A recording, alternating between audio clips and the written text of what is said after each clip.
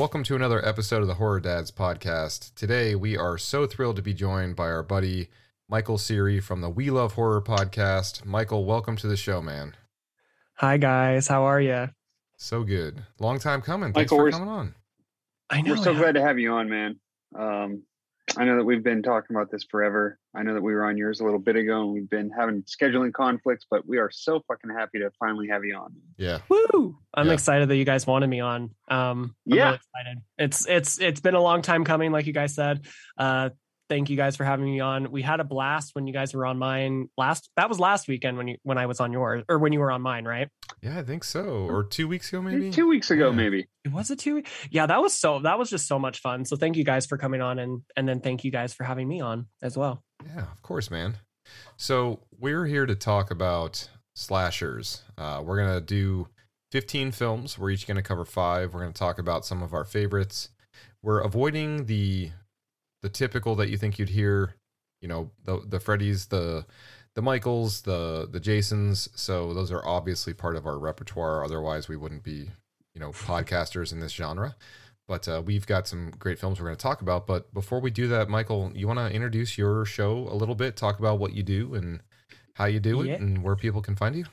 Absolutely. So I'm Michael from the We Love Horror podcast, and my podcast is a weekly horror podcast where I just talk about various horror topics.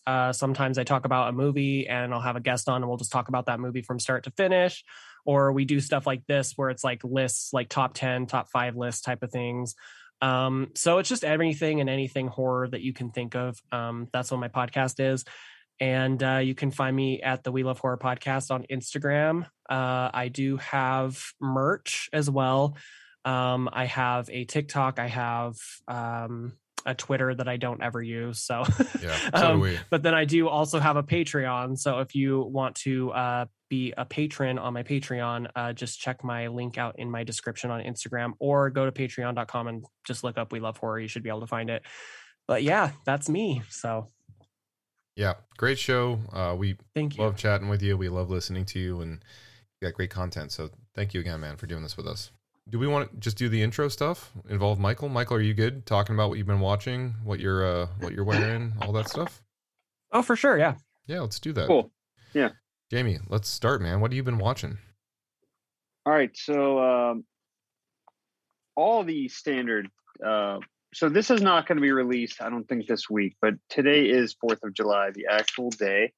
So I've been watching all of the 4th of July goods, Jaws. I really have just been watching I Know What You Did Last Summer, just on repeat. As I'm sure you guys have as well. But I've also been watching, so we talked about Goosebumps the other day on an episode. And then I mentioned how I couldn't find Are You Afraid of the Dark streaming, and it turns out it is streaming on I think Paramount Plus. Oh, really? So I've been watching Are You Afraid of the Dark, the old episodes, and then I also watched The Rage, Carrie 2, which I had never seen. I watched that like 2 nights ago. Pretty good, it? Worth checking out. Yeah, absolutely Really? worth checking out. It's like, you know, it's not Carrie. But it's got a similar, this one is more of like a almost like Can't Hardly Wait or something, but really dark.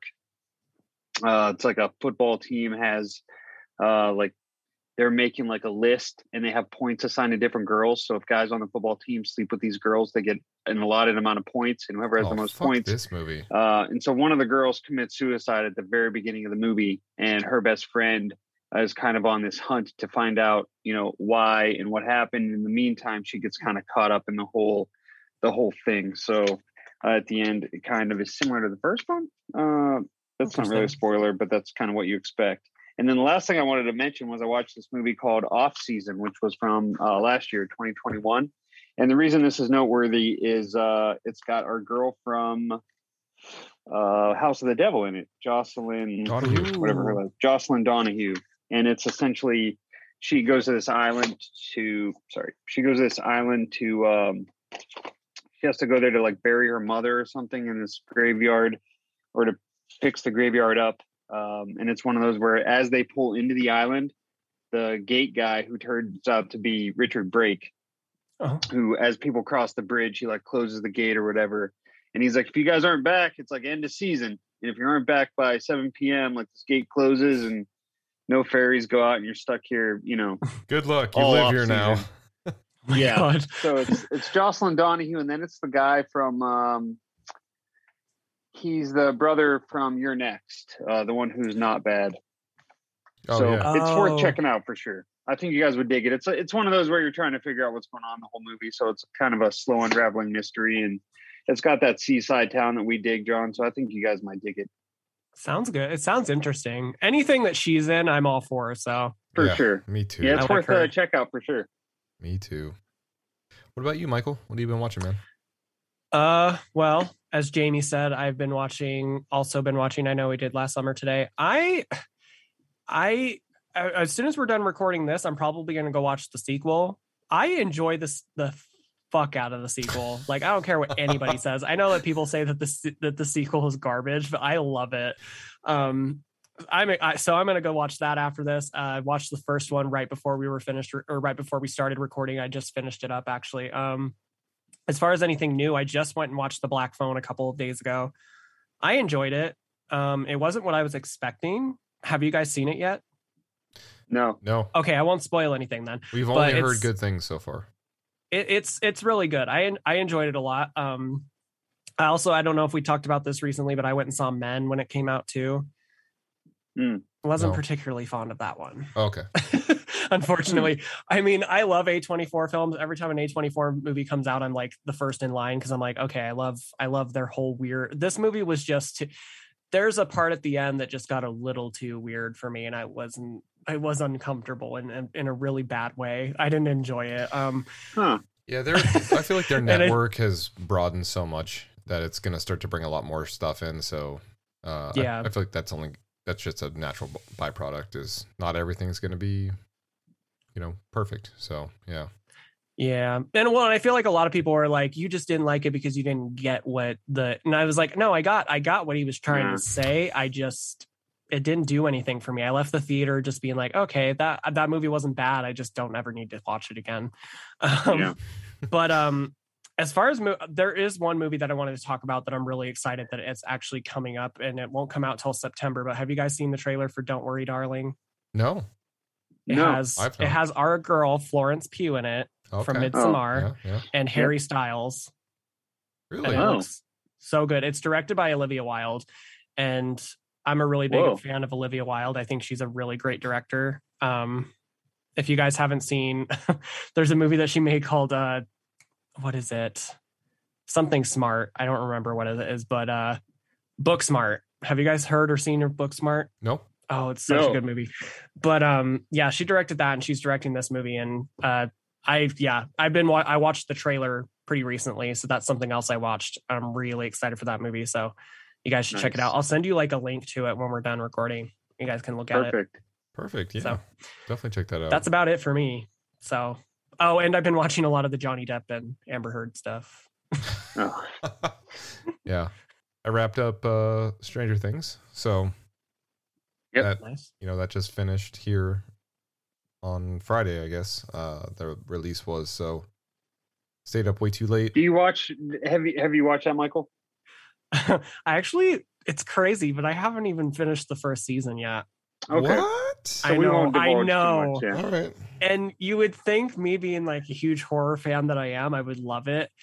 And it's not that I don't love it. I don't know. I just started it and then just would get into other things and then just wouldn't finish it. So Yeah, I'm just gonna commit to it one day. I'm just gonna sit down and start the whole show over and just get through like at least the first season, so I can at least say I watched the first season. Then we'll move on to the next season. Assess from there. But, Yeah. Yeah.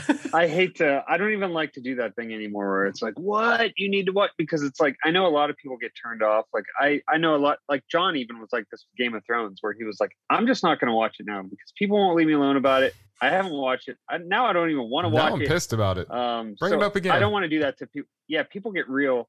My neighbor actually, his wife the other day was like, hey, you need to watch Stranger Things. He like went off on this tangent. Like, I'm so sick of people telling me I should watch this movie or this show. Like, I don't even want to watch it anymore.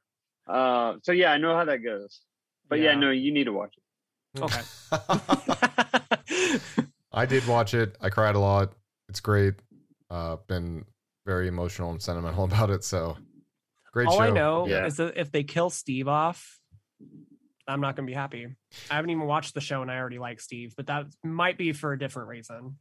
Well, okay, so I I might made just be attracted to Steve. I don't know anything about Steve. All I know is that he's a very good looking man. So So here's the deal. He's got killer hair. First and Yeah, he foremost, does. he is handsome as hell, and secondly, his character development and arc is the best in the show. And I had a pact with my sister, who's Jamie's wife, related to Steve and related to a tattoo of Steve if something happened in the series. So that the result of that remains to be seen based off of certain things, and we're not going to ruin or spoil anything. But yeah, that came up. So Steve is the shit. Gotcha. Anything else you've been watching, John, or is that it? Yeah, and also just the 4th of July stuff that we've all been doing. Yeah. Just digging deep in that and enjoying that. Watched Jaws this morning again with the kids running around. So yeah, amazing. Do we want to talk about what we're wearing? Jamie, I see you've got something festive on over there. Yeah, so I have the this is like the one time of the year that I have to wear it. This is my I Know What You Did Last Summer Cavity Colors tee. It's essentially just, Ben Willis with like some hook slashes through the shirt. It's all red, white, and blue, and then there's a letter on there that says I Know What You Did Last Summer. This is one of those tees that is just, how can you not buy it? Like when I saw it, I was like, I have to get this.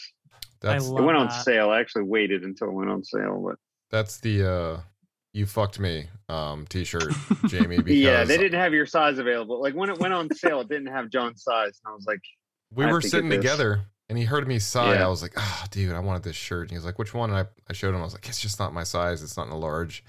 And he was like, "Oh, that sucks." And I saw him on his phone, like, "Oh, I wear medium." So he's like, "Oh, that's too bad. Let me get it for myself here." Do they have any mediums by chance? Oh yeah, let me just snag that real quick. I love that. Michael, you got anything horror related on there, man? I am actually not wearing anything horror related. It was the one day that my horror related stuff is in the wash right now. So I was actually wearing my Ghostface shirt yesterday, and today I was thinking about wearing it, but I was like, fuck, it's still in the washer right now. But it glows in the dark too.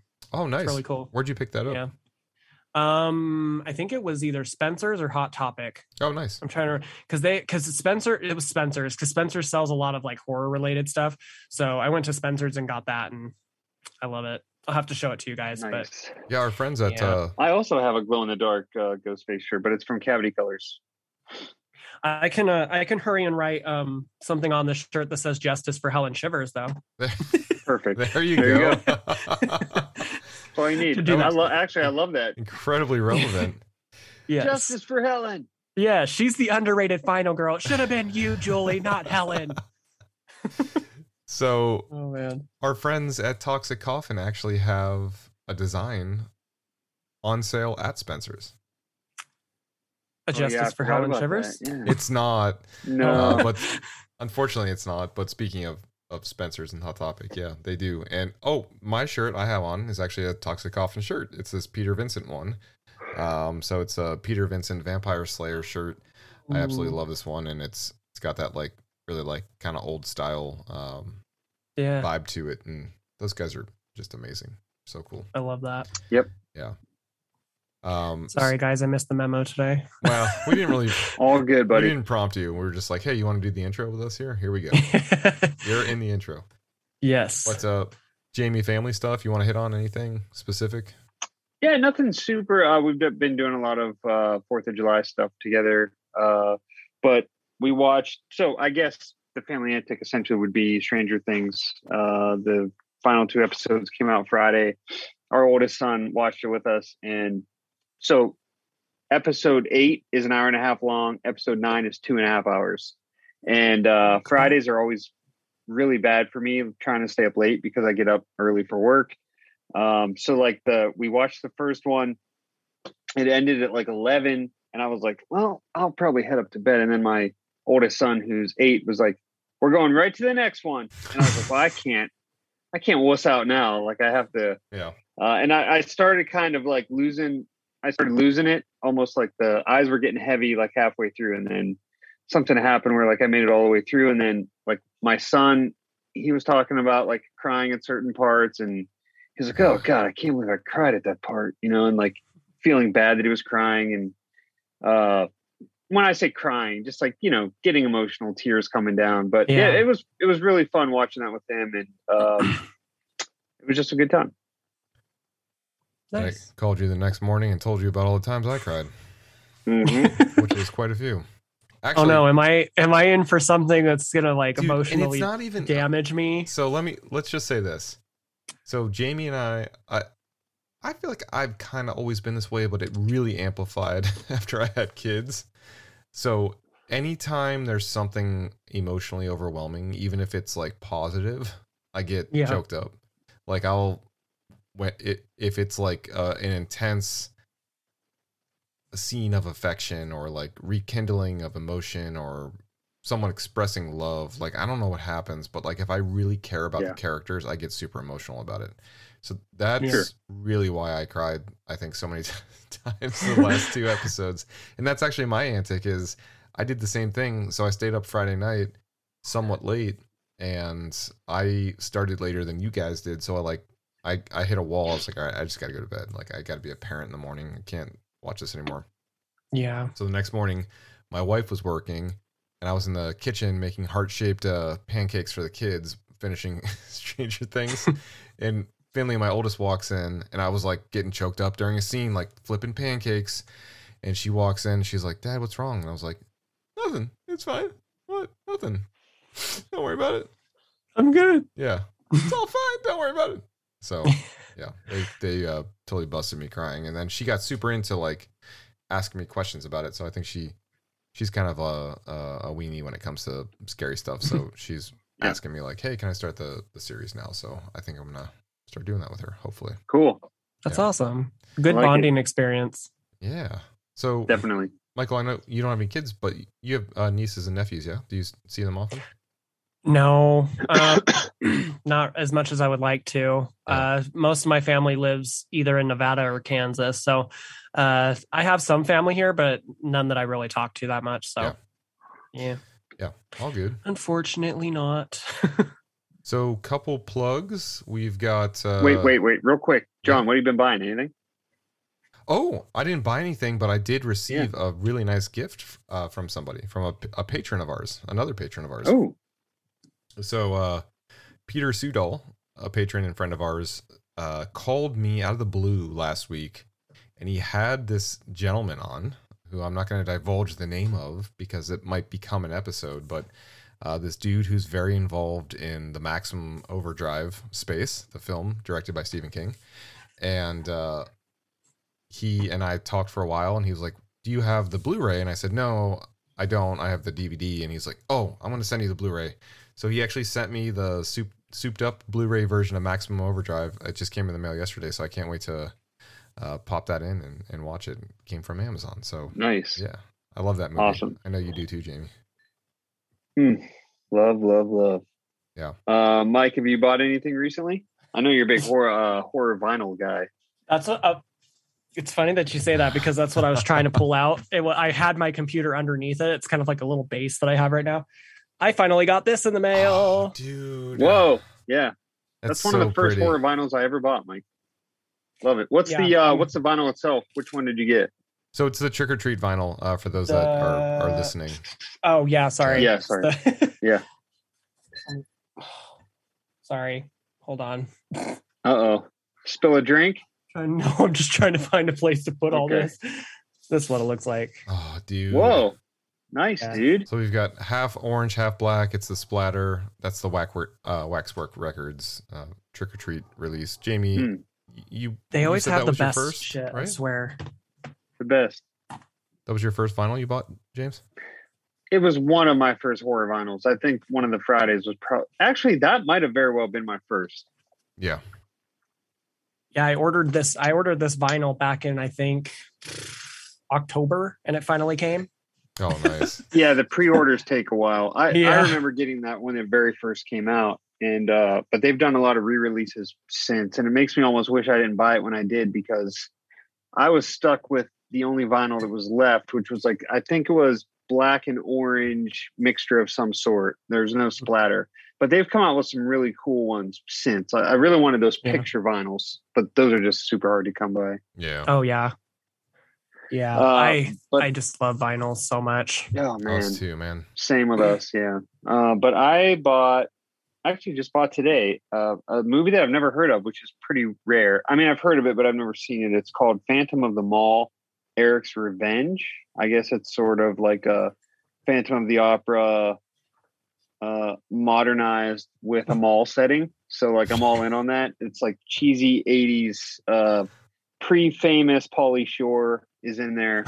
And I've never seen it. So like I'm all in. I bought the Arrow video. This is insane.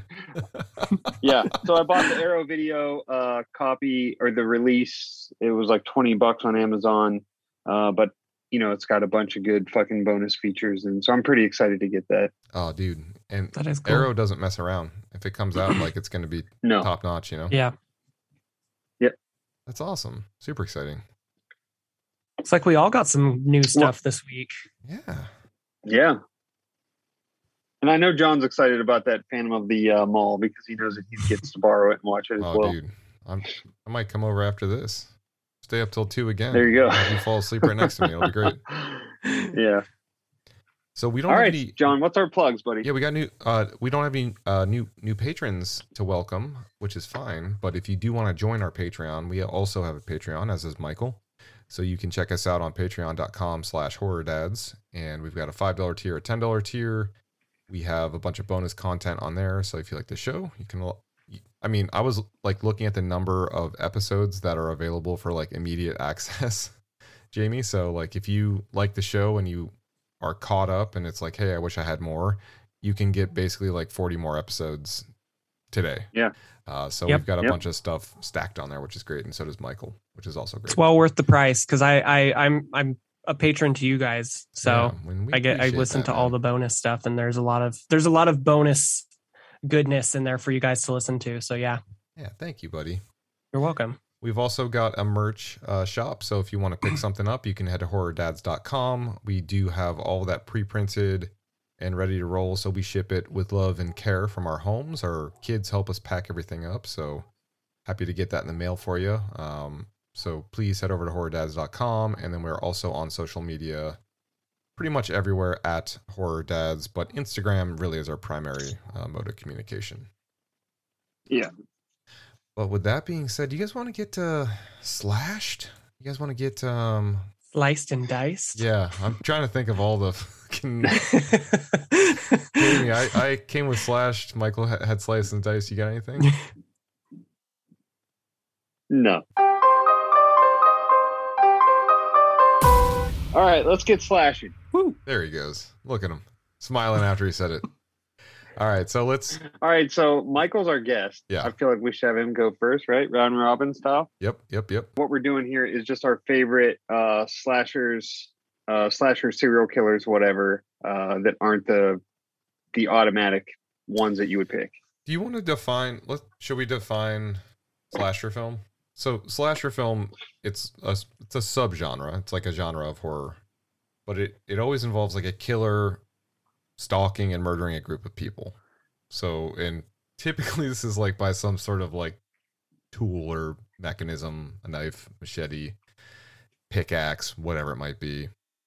But it's I would say the inception of this term came from the early 60s, and there are early influences like Peeping Tom and some other Jello films that kind of like kick things off. But yeah, it was like late 70s to mid 80s was like the time that most of this hit, you know. So I think we're going to talk about a lot of films in that time range, but some more recent ones too. So we're going to avoid, I think, as we said, the obvious ones. So we'll hit some honorable mentions, but we intentionally avoided things like the Friday 13th franchise, the Nightmare on Elm Street franchise, just because those are the like obvious, most iconic ones. So we're gonna dip into some others.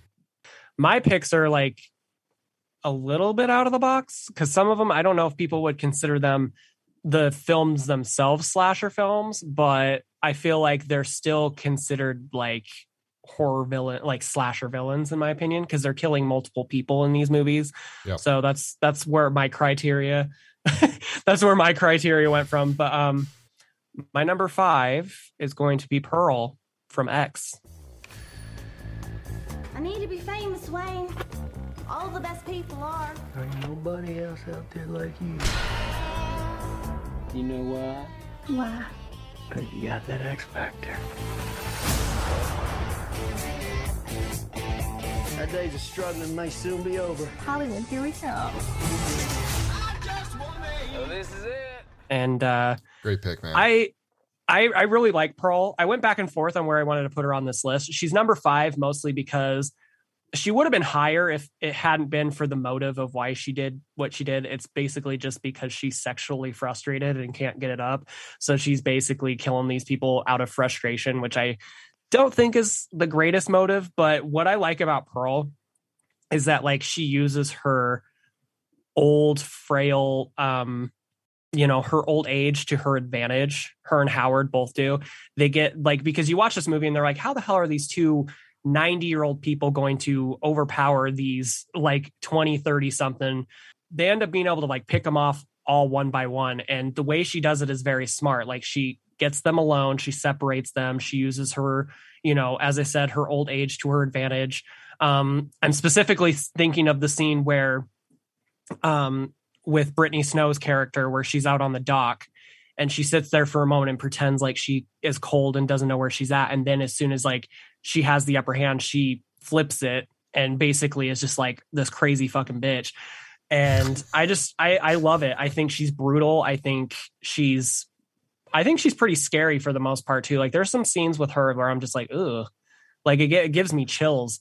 I think she's great. I think, like I said, her motive is a little weak, but also, at the same time, she's like one of the only horror villains that I sympathize with. Like, I remember the first time I watched X and I was like, wow, I kind of feel bad for her in a sense, like, because X kind of goes on this journey about what it's like to get older and no longer be able to do some of the things you once were able to do when you were younger. And that's kind of juxtaposed with these like younger, beautiful people that are coming to this farm to film this adult movie. And you get like this really good dynamic with the older couple and these young, these young filmmakers. And I really love how you're able to kind of almost sympathize with her in certain parts. And that's just I feel like that's a unique touch to Pearl's character that we don't really get with a whole lot of slashers. You don't really get a whole lot of slashers that you're like, oh, I kind of feel sorry for them. So I think that was one of the biggest reasons why I picked her, is because I think she's brutal. I think she's clever with the way that she gets her victims alone. And just the fact that like she has some vulnerability in some parts where you do sympathize with her a little bit. So that's going to be my number 5 is Pearl from X. Yeah, dude, great pick. Great character, great movie. And yeah, dude, there's such an art to the kind of like the way she exploits her vulnerability. I think you really summed that up super well, especially during the Brittany Snow scene, which is such a impactful and great scene. But yeah, that's great. That's a great pick. Jamie, you like this movie a lot too, right, buddy? Yeah, I love that movie. We rented it for $20. I watched it twice. Yeah. I loved it. Yeah, I thought it was great. We love Ty West, so yeah. Ty West is great. Yeah. Yeah. Super underrated. Totally agree. Man. Totally agree. All right, Jamie, you want to go next? You want me to go next? Yeah. What is, man? So I'll go next. All right. So my number 5 is going to be a movie. It's pretty under the radar. It's a movie called Stage Fright.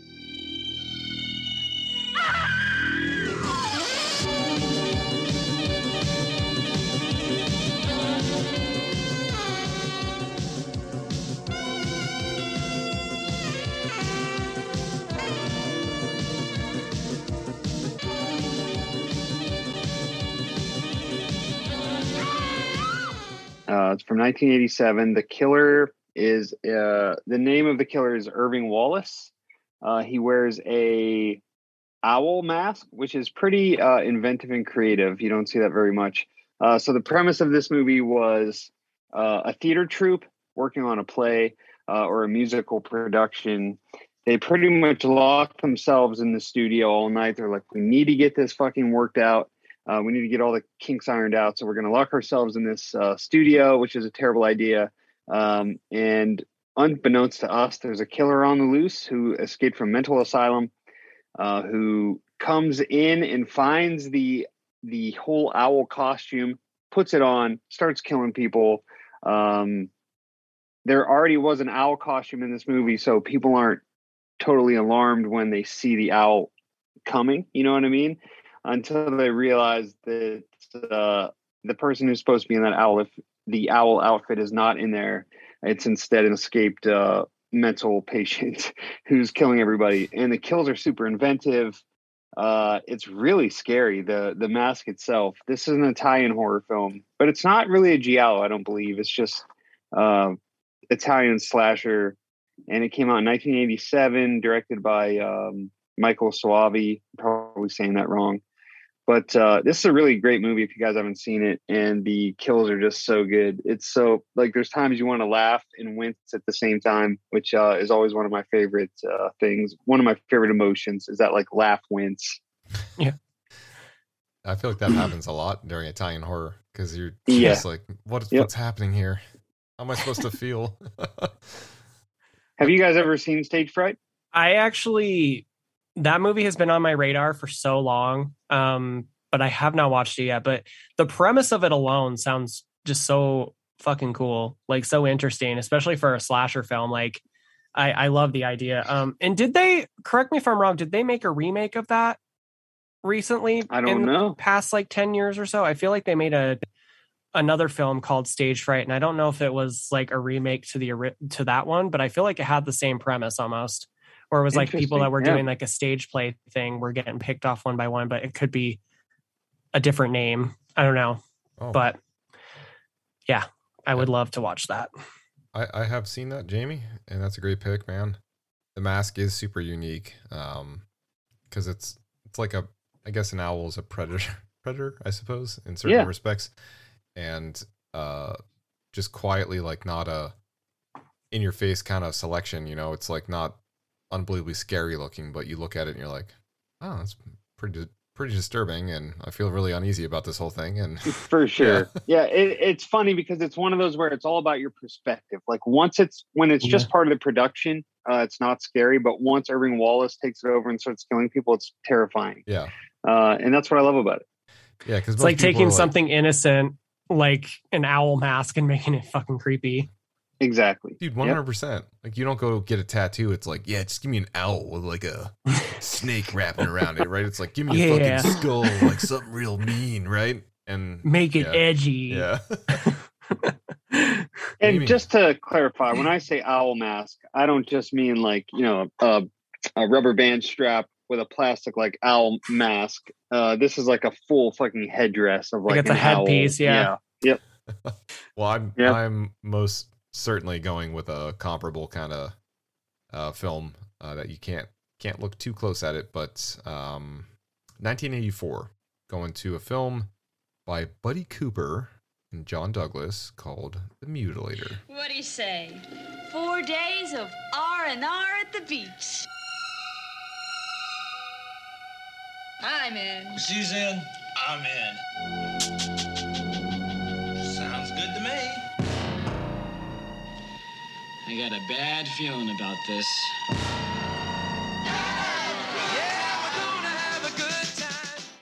Ooh. Also known as A Full Break. Right, Jamie?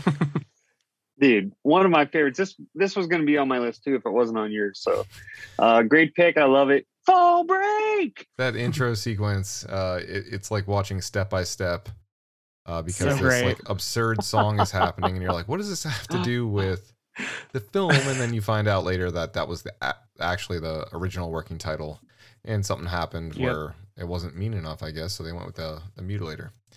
So yeah, this film is like I said, 1984, about a college student who pretty much killed their mom as a child on accident and decides to take his friends to his father's fishing cabin during a fall break. Also, they're not knowing that the father is pretty unhinged, like really unhinged, and is everywhere.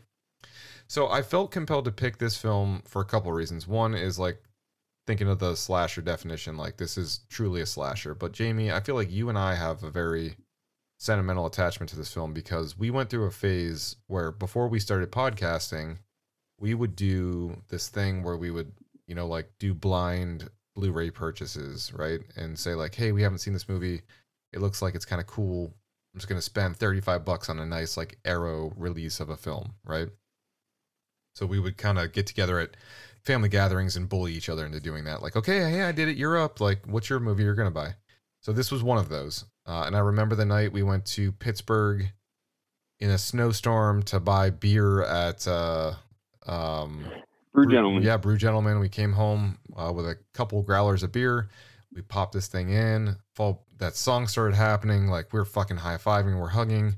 We're drinking this delicious beer. And we're just having a fantastic time. And that was like probably 10 years ago, which is insane. That is insane. Yeah. This movie did not disappoint because it hit all of what we enjoy about films. It has the friend group.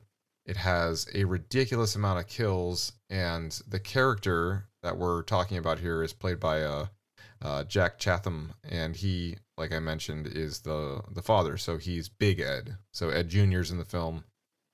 Played by Matt Mittler, and then Jack Chatham's Big Ed.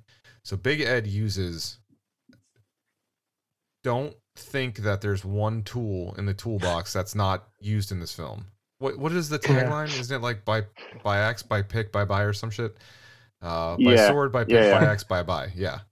So every weapon imaginable is utilized here. This is a true use of a slasher. Like if you think of like a bladed item being used to off somebody, like it's done in this movie. The kills are super gnarly. The environment's really fun. It's not serious at all. You've got that one goof ass who looks like the dude from The Stuff, who's like also ridiculous. Like this, it's absurd. I think they buy 1 6-pack of beer for like the whole weekend for like 7 of them too, and they're all walking around like they're hammered. So yeah, this movie's insane.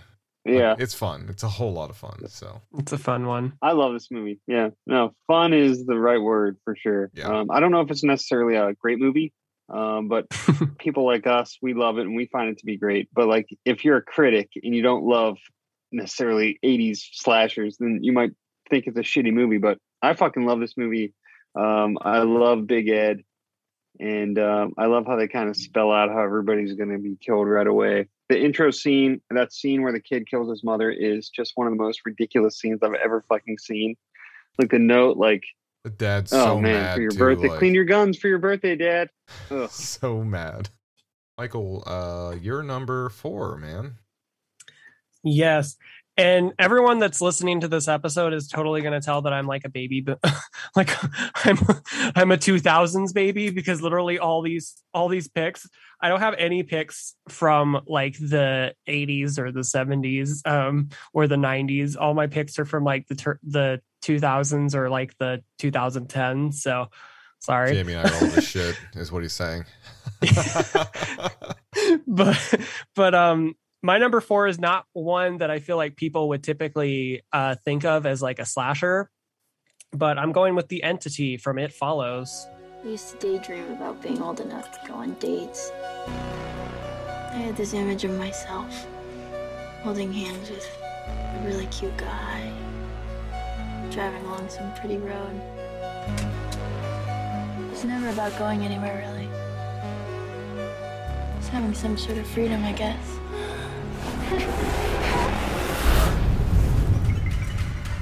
Jay, you awake? You're not gonna believe me, and I need you to remember what I'm saying. This thing, it's gonna follow you. Somebody gave it to me, and I passed it to you. Whoever you are.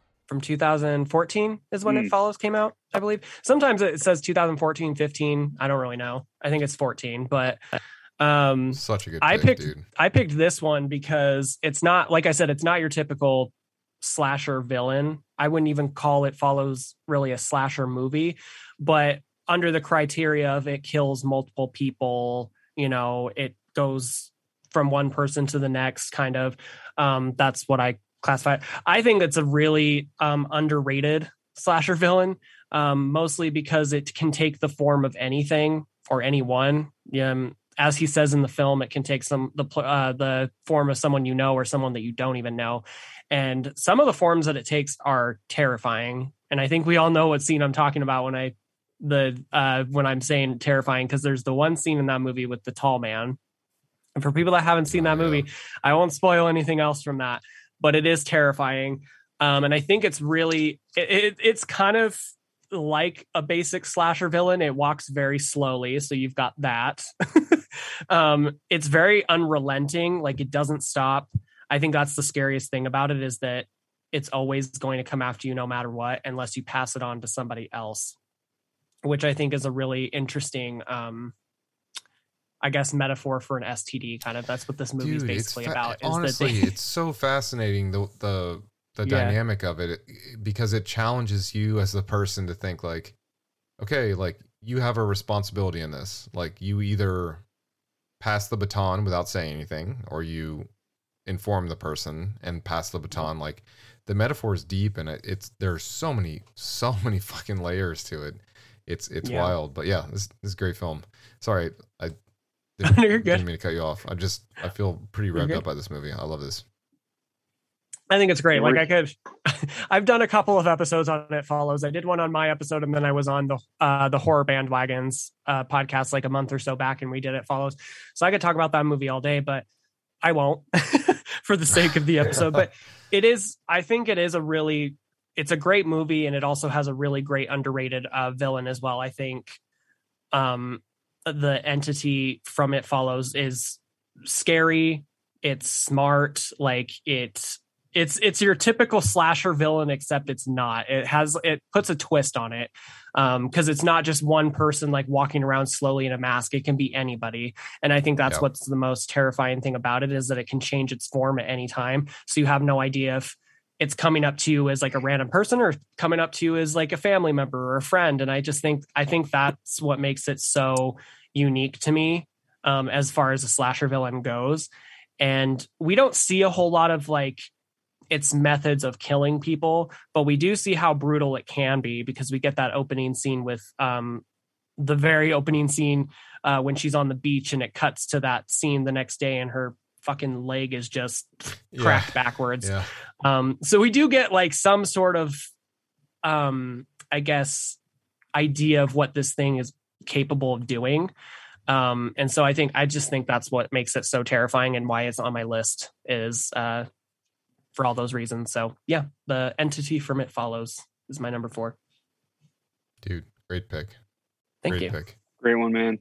That's one of those movies too, where like, if you honestly, of this entire list, if you asked me which killer I'd be most afraid of, it would probably be that one, because like, I can't imagine looking at like a whole group or crowd of people and not knowing that one of those people is probably going to be coming for you, but having no idea which one, you know. Dude, that makes it so fucking scary. Big Ed, you could put like a bratwurst and a bear trap down or some shit and like catch him. You know what I mean? Like, the entity from It Follows, like, no way. Like, you're not getting out of there. If it wants you, you're done. Jamie, where are you heading for number 4, man? All right, so my number 4 doesn't really have too much social commentary, I don't believe. But mine is the Cupid, or the cherub, from the movie Valentine. He loves me. Spend this Valentine's Day. He loves me not. With someone you love. He loves me. Someone you trust. He loves me not. And someone you know. He loves me. Won't try to kill you.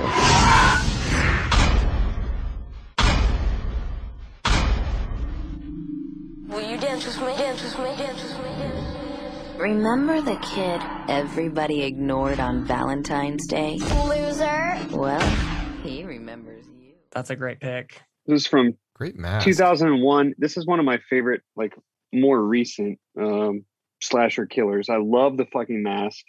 I love the bleeding nose through the mask, which really doesn't line up, but is also just so, like, kind of scary and freaky. And there's a tube inside the mask that comes like right to the nose hole. I love all the kills in this movie so much. Like that opening scene is amazing with Katherine Heigl. It's one of my favorite. Like, just so, like, that whole, like, there's nothing more scarier, honestly, than like a morgue setting. And I know that it's a Scholastic setting, but it's supposed to be like a simulated morgue, and it's just so scary. And then the scene, like that whole scene, that body bag scene when she's hiding the body bags, like, it's just one of the best scenes to me in general in a slasher movie. So I just love him. I love we know that it's Jeremy Melton. We just don't know who is Jeremy Melton at this point. We see at the beginning of the movie Jeremy Melton being he's at a school dance and asking all these, pretty girls to dance, and they're all just kind of making fun of him, turning him down. And those are the girls that we see getting picked off later in the movie. And it's one of those movies where you're almost rooting for the killer. You kind of feel bad for him, like you kind of see where he's coming from. And the girls are all like shitty, like they're just like they don't have many redeeming qualities except maybe Kate. They're all just kind of you're almost rooting for some of them to die, which is rude to say, but it just kind of is what it is. But it's still a friend group that you kind of root for, and you like, like, even though they're kind of shitty, like you still find yourself immersed in that friend group. But yeah, no, I love this guy. I love, I guess you could call him the Cupid, cherub, whatever you want, Jeremy Melton. So that's my pick. That's a great pick. I think of a lot of the masks in the slasher genre, I think that one is one of the scariest ones. I don't know why. There's just something when you see scenes with him wearing it, it just looks so fucking creepy. Like that mask, because it reminds me of those like Nixon masks that people wear for Halloween, like the ones from the the ones from the Purge. That's what that mask reminds me of. Like if somebody was to wear that mask in the Purge, like it would just be scary. Like it's a scary mask. And like you were saying, I really like the different ways that he kills people in this movie too. Like it's so inventive. I think my favorite one is either the Page kill or the one at the art exhibit where he uses the bow and arrow, the bow and arrow thing. Yeah. So fucking cool. So good. Yeah. Such a good pick. That's actually my honorable mention. So. Oh, I love the set pieces in this movie. Like you were mentioning the art show, like that fucking, all those TVs set up in kind of a maze, and you have that Deftones song going. Like, oh man. God, that Deftones song. I just love this movie. I'll do push-ups right now thinking about it. Yeah, man, I love this movie. And this is one of those where I know we're all seasonal watchers of movies. So like when Valentine's Day, like when February hits, I just watch. It's either My Bloody Valentine, one of the two remakes, or this one just nonstop, Just like waiting. It's like, it's January 31st, like staying up till midnight. Yeah. Let's do the only thing that's ever funny. Oh, sorry. Sorry, Mike. I was just real quick. I had a funny antic about this movie. So I had actually never seen it when it came out. And then like 5 years ago, maybe, I bought it on Blu-ray because I always kind of wrote it off back in 2001 when it came out. I wrote it off like another bullshit, knockoff, cheesy fucking slasher. But anyway, so I bought the Scream Factory Blu-ray. Like I got it in the mail, couldn't wait to watch it. I got really stoned, went downstairs, set it down somewhere, and then couldn't find it for like a year. I was like, I have no idea where this movie went. I can't buy it again. Like, turns out it was like under something that I had, like my Blu-ray player was set on like this tray. And it turns out that I had set the Blu-ray under this fucking tray for some reason, and then just could not find it because of a weird spot. And I was like doing a deep clean one year, and I like found it under this tray, and I was like, I cannot, but it was like July when I found it, so I couldn't watch it. I had to wait another 6 months. It's January 28th. I better do my deep clean. Yeah. Oh, fuck. Look what I found. I was not that lucky. Oh, man. I think the only thing that I find kind of funny about this killer is like, I love how he never goes after any of the kids that beat the shit out of him at that school dance, but for some reason he goes after all these girls just because they denied him at a school dance. It's like, what the fuck? Like, Totally. why aren't you going after the guys that literally kicked the shit out of you during this fucking during this Valentine's Day dance, but you're gonna go after girls that just were like, no. Like, Jeremy, 100%. I like Craig over to here is a fucking I like to assume CEO. he already killed them. Yeah, go kick that guy's ass. Yeah. That's one thing I've never understood. It's like, okay. Totally agree. I do like the whole dynamic of like knowing who the killer is, but not knowing which character is that killer that Jeremy and Mullen think. So that's a cool dynamic. But yeah, dude, Jamie, I did not write this off as a kid. Like I bought right in. This is what, 2001? Mm-hmm. 01. Yeah. So I was, 14, 15 years old. So this was like perfect time for me. I was probably a freshman in high school or an 8th grade or whatever. And yeah, hit it just the right time. So I was at a time, that was a time in my life when I did not really have friends that liked horror. I was in the military actually during this time. And the only real influence I had was word of mouth. Internet wasn't a thing really at the time. Like you had it, but we didn't have phones where we had internet that, IMDb at the touch of a button. So I went off word of mouth, and I remember everyone telling me this movie sucked. Same with Halloween H2O. I remember people went and told me it sucked. Whoever was telling me this was a friend I shouldn't have had. So if I could go back in time, I would erase this guy from even my friend group. But yeah, no, this is one I missed out on. And U.S. military really needs to look at their training programs, I think, like they're not doing the right thing. Yeah, they need to add horror movies into the syllabus. So the agenda, yes. Yeah. All right, so my number, what am I, 4 here? Yes. All right, so my number 4, I'm going to go kind of in line with your pick here, Michael. Okay. I'm going to go down the route of not necessarily tangible, but this is more tangible than yours, I guess.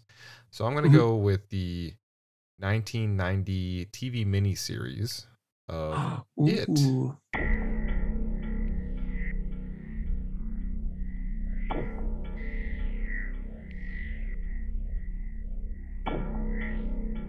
Why are you guys anywhere? We're sort of a club. Yeah, the Losers Club. You want in? Yeah, I do.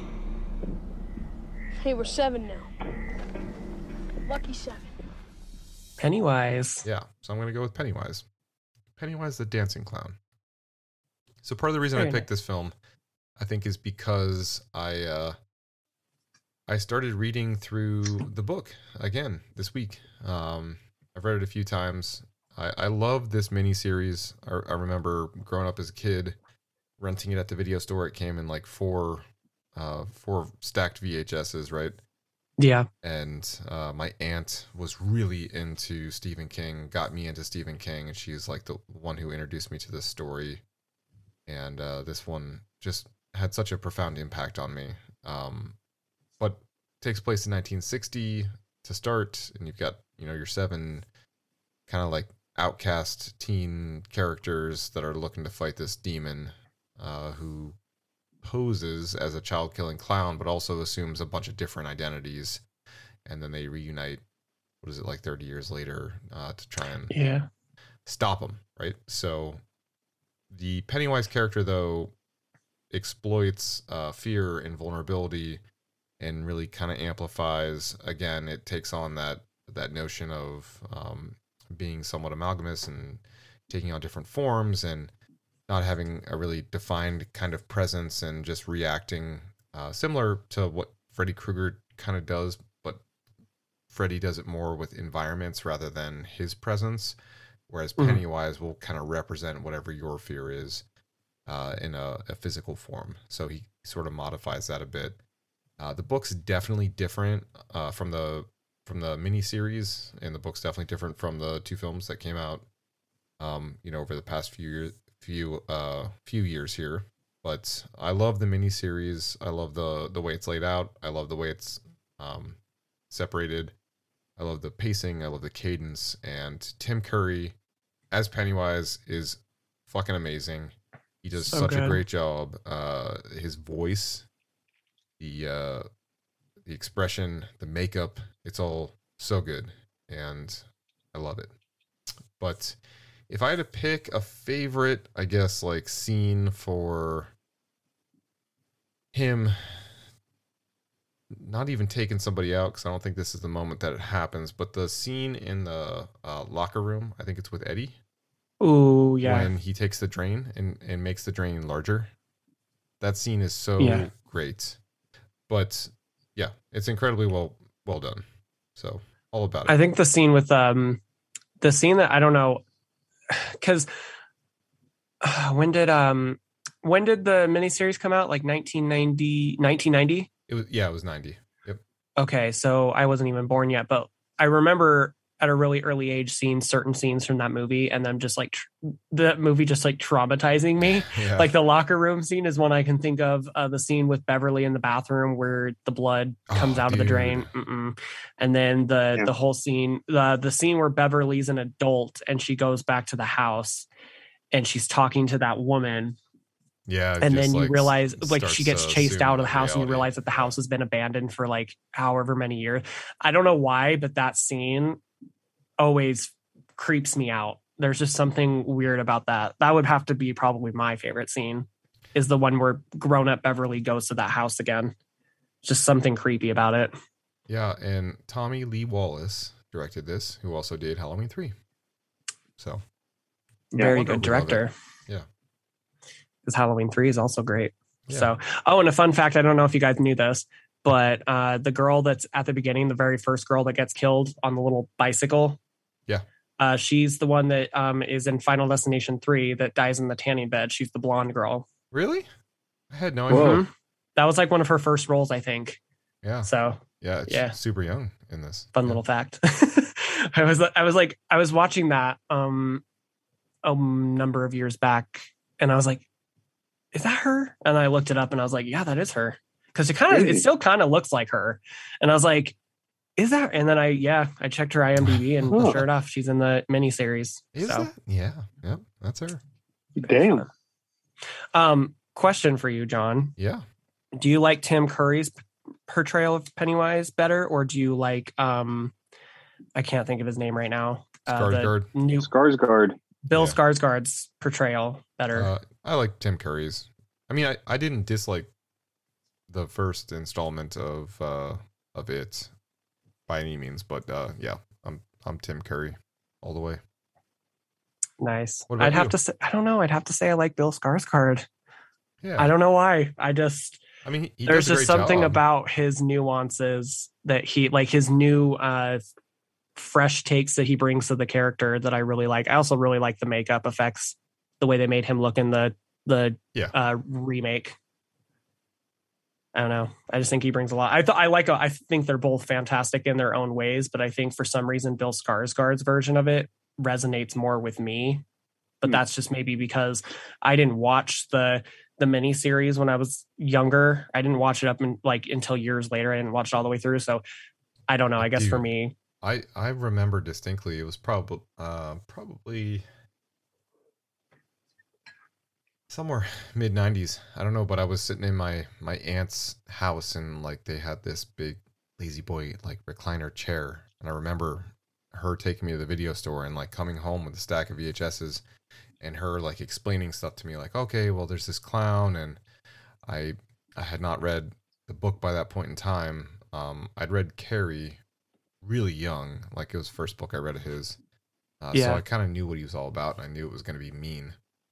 But yeah, dude, I just was so fixated on the original, and listening again through the book.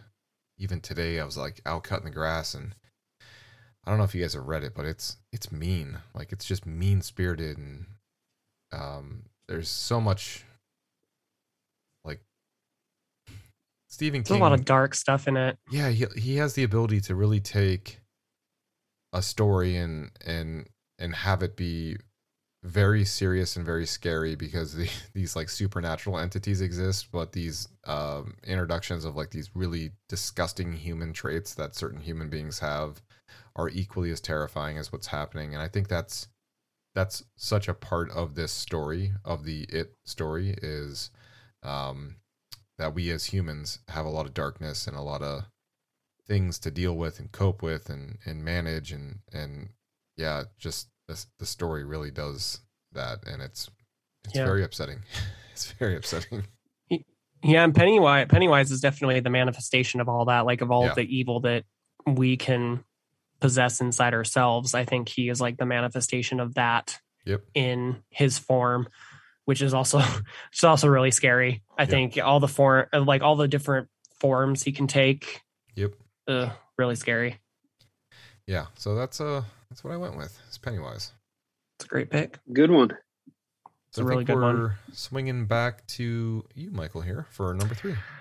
All right. So my number 3 is a slasher character from a little known home invasion film. I don't know if you guys have heard about it, but it's called The Strangers.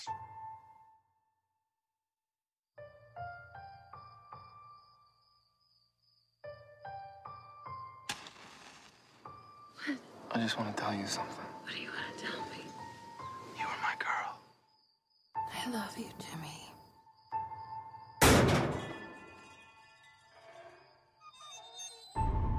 What is that?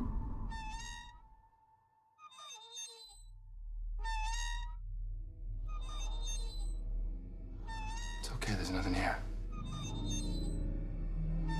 I haven't heard a dog bark or a car pass. Nothing.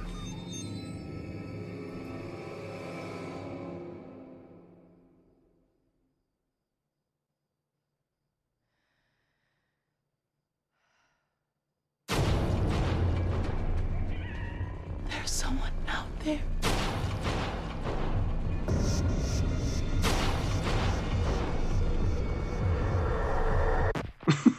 From 2008.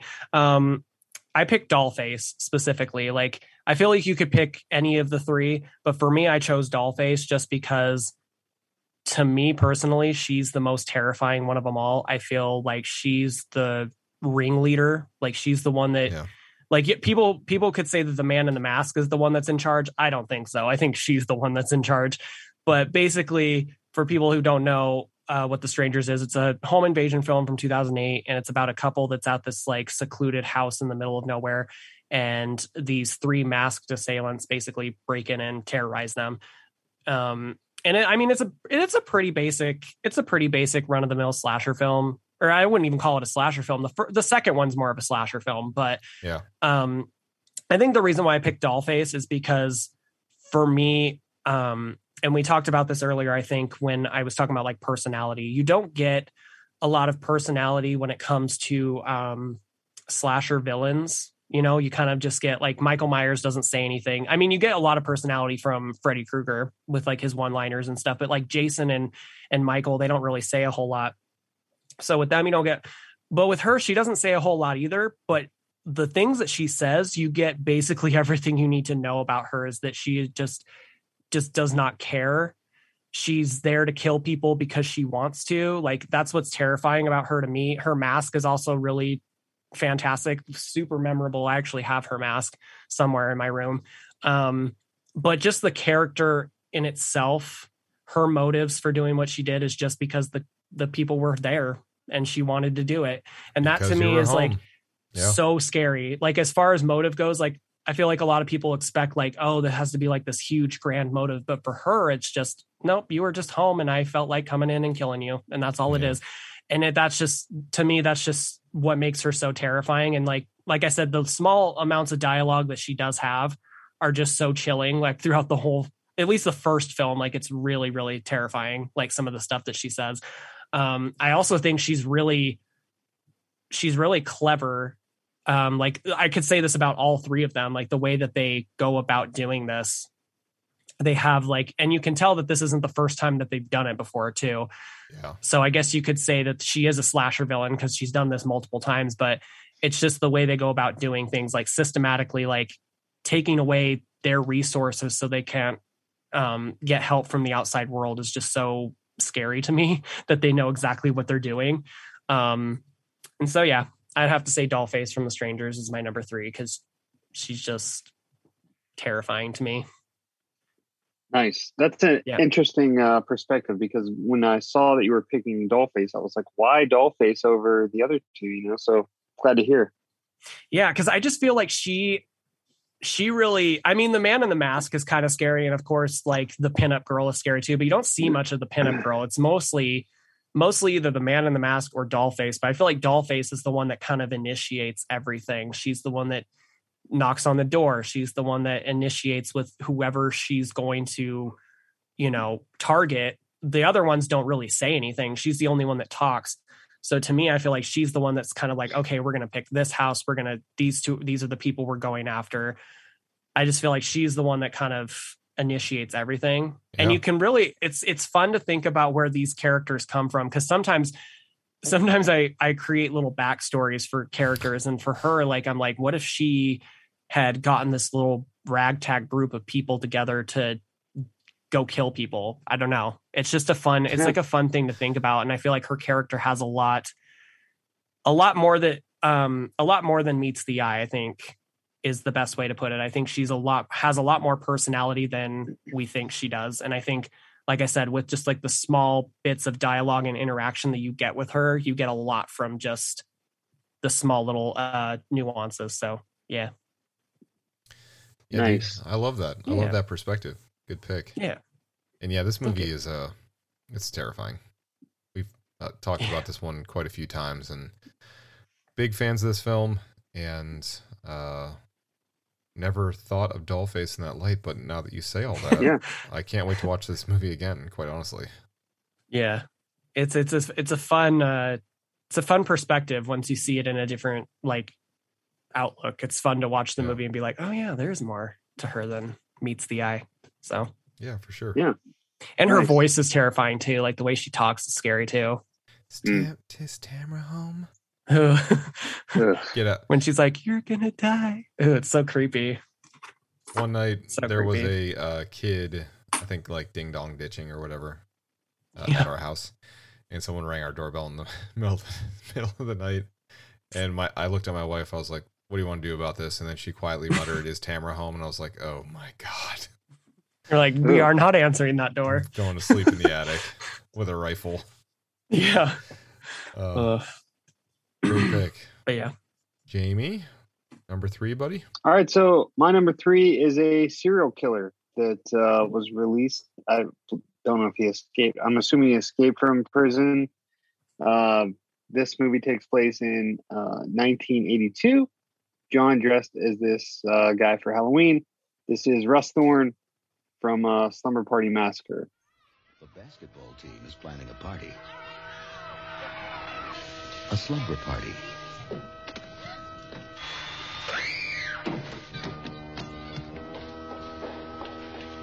The party begins at 8 o'clock.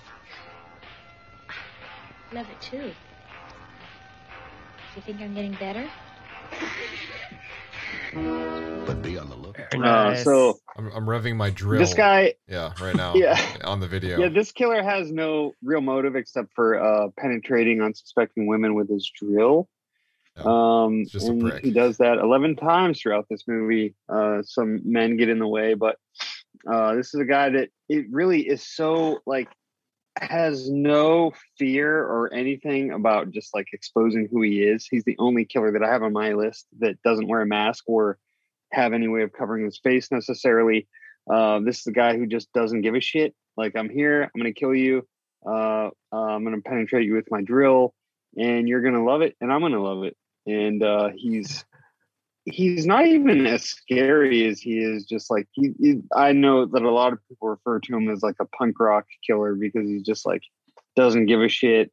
He's not afraid to expose his face, and I find that to be really scary. You know, like someone who is just fearless and doesn't care if they go to jail. They're just out to achieve their mission, which is killing as many girls as possible. And I just love this movie in general. It's a great one. He is the dude, like, if you played football with him and went and took a shower, he'd be like, yeah, I got a dick, why? Yeah, no, I got one. Why are you asking? Who's asking? You'd be like, all right, dude, I just actually, can you hand me my towel, please? Like, that's all I was asking. Yeah. He'll rub his dick on your towel Yeah. before he hands it to Oh, you. God. I'll penetrate everything. It's like, all right, just get away. Just get away from us, you fucking weirdo. But yeah, and I love the new version of this film that just came out a couple of years ago, right? Our buddy Me Michael too. Potter's in it. We had the cast. Yeah, we have a on. connection to it as well. I'm I think friends we with all him do as with well. Michael Yeah. Parr, yeah. Have you talked with him? I have. Yeah, dude. He's a great dude. I don't know if I talked to him around the same time you guys did, but yeah, I actually video chatted with him a few weeks ago. So really nice. Yeah, I have a script that I've been working on that I have him in mind for. It's like one of the amazing. We characters, love talking with him. He's so when did we meet him? Like, it's probably been like 3 years now. I mean, it's been a minute. He was in a movie called Triggered. Back in whatever 2019 maybe. Mm-hmm. But yeah, we met him through that, and then he was like, hey, I'm in the new Slumber Party Massacre, like, do you want me to bring the cast on? So we did a fun interview with a few of them, and yeah, he's a great dude. Great dude. He's really fun. Yeah. Very yeah, I have plans to get him on for Summer Party Massacre too, but it's just his schedule is so crazy. Yeah. Yeah. So it's hard. It's so hard to schedule. With time, to find time with him. Yeah, it's hard because he's in, South Africa, and I think we interviewed him at like 8 a.m. our time or something like that. Oof, damn. Yeah. So early. Kids get up. We don't even feel. It's like you're just numb. Oh, you're tired? Kids don't give a shit. Get the chocolate milk going here. Get the Cheerios. Yeah. Exactly. That's how it goes. All right, John. Number 3, buddy. Good pick there, James. Very good pick. Yes. All right. So I'm heading forward in time to the mid 2000s. Okay. So in true slasher nature, I thought 2006, just graduated high school, heading into college, and you're thinking, where have all the slashers gone, right? What's happening? Where are the icons? Well, Adam Green said, I got one for you. And his name's Victor Crowley in the film Hatchet.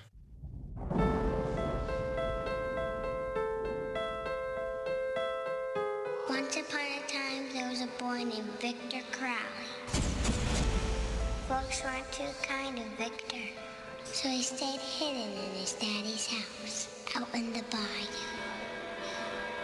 One night, some mean children came. Great choice. Yeah. This goddamn Victor Crowley. Dude. So, a group of the tourists. most insane head movements you've ever seen. Thank God.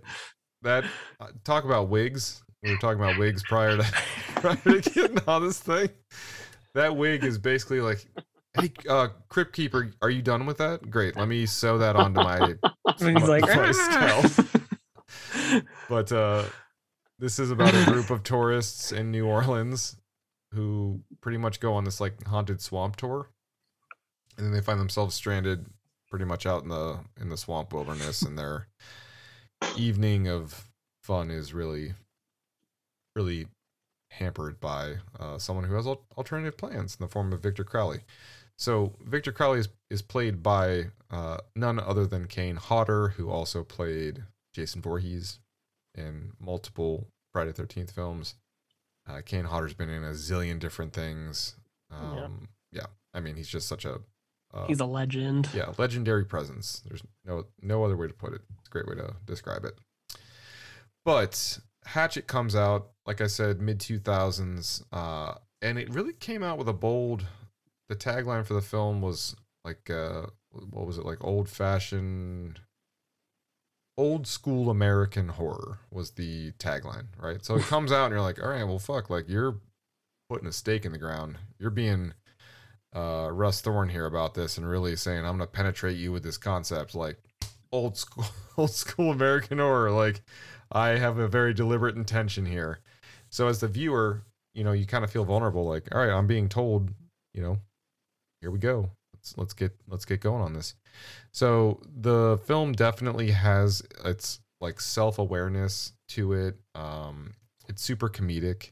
It's not too serious, but it also throws back. It's got a bunch of, Tony Todd is in the intro. I think the very opening sequence has Robert Englund in it, right? He's the one in the boat. So you have it's almost like you have your nod to this, like, hey, I'm gonna pass the baton. This has authority because we're justifying it by having these other individuals that have been in such prominent films in your life as the viewer. And you head into it and you're like, okay, we're heading to a new genre of slasher. And that's what they really did with this character in this franchise. They made it a thing where it was like, hey, we've got another Freddy-esque kind of presence going on here. For me, I really only like the first one. I'm not into any of the others all that much. I have spent a lot of time with the original, and I feel like it's a lot of fun. I wouldn't say it's like a top 50 film of mine, but I watch it once a year. It's a fun ride, and I think in the essence of this theme that we're talking about here, like this film was truly the attempt for, I think, our generation and for a new generation of horror watchers to say, like, hey, here's your new Freddy, here's your new Jason kind of iconic character. And I think that it did that for a lot of people. I just didn't happen to be one of them, but I recognize and I understand the attempt there. So I feel like it would be important to bring it up. Yeah. Nice. I think that's a great pick. Yeah. And he's fucking brutal too. Like the way he kills people in that movie. Like the one that I think of like right off the bat is when he fucking splits the one lady's head apart. It's insane. Yeah. It's really, really mean, and it uses this, we're talking mid 2000s, so this was like when CGI and horror started to become rampant, and we talk all the time about like, cool, let's do another ghost film with CGI ghosts in the background and jump scares, and this movie was like, no, we're gonna show all, right?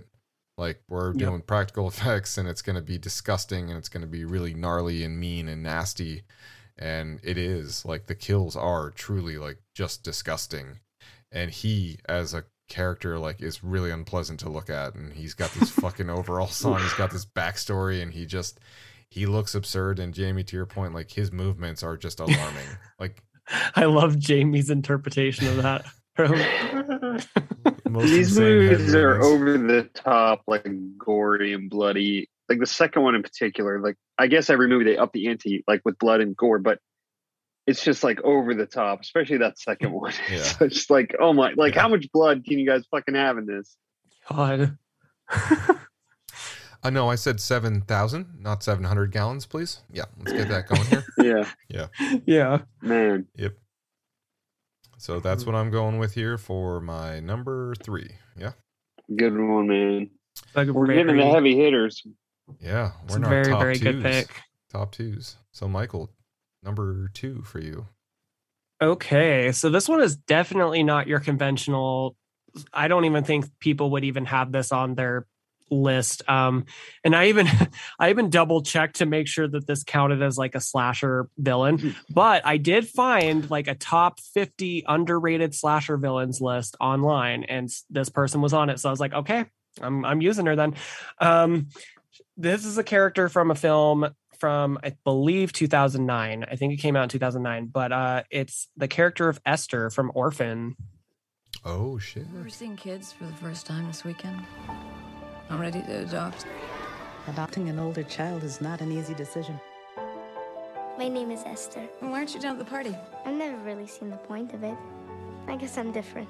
There's nothing wrong with being different, you know. This is an extraordinary little girl. She's very mature for her age.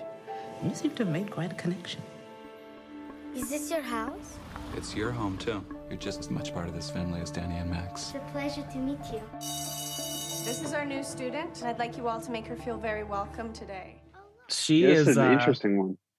Yeah, that counts. That counts. She's as fucking a slasher. brutal. I mean, you find out. So basically, Orphan is about a couple that adopts a girl, and they bring her into their home, and things start not going right. She's very weird. People are turning up dead. just a lot of weird stuff is going on now that she's around. And then you find out there's like a twist.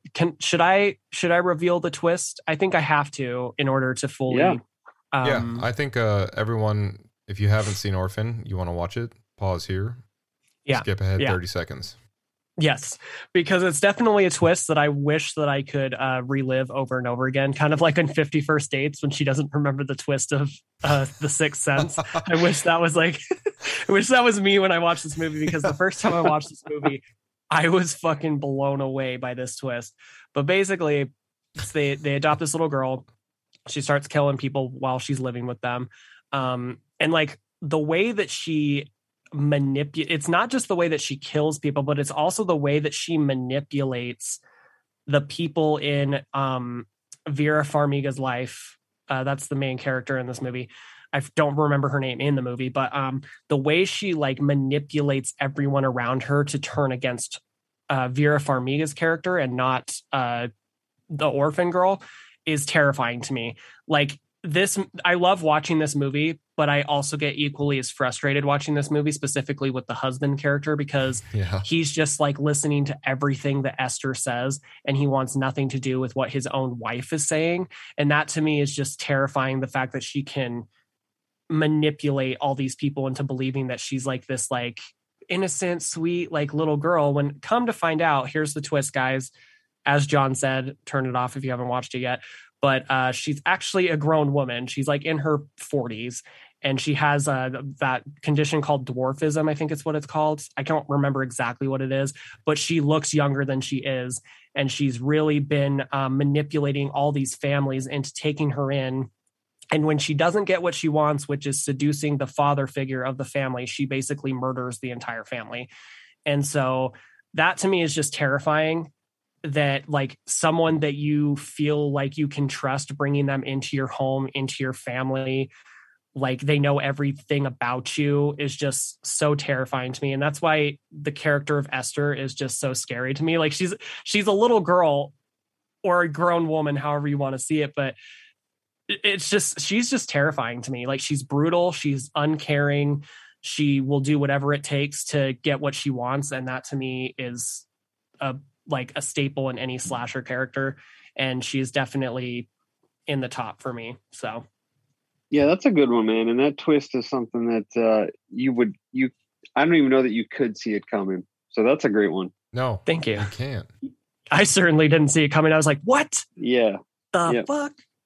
All right, Jamie, getting down here, man. Where are you heading? All right. Yeah. So my number 2 is one of my favorite movies. It's one of my favorite slasher villains, and it's the Miner / Harry Warden from the movie My Bloody Valentine.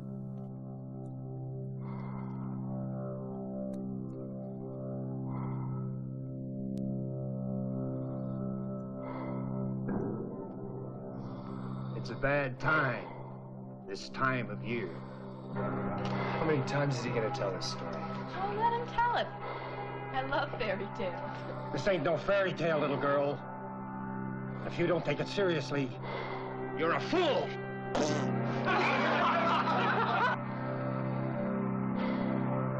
first Valentine's dance in 20 years has to be something special. It's a great pick. The original? So both.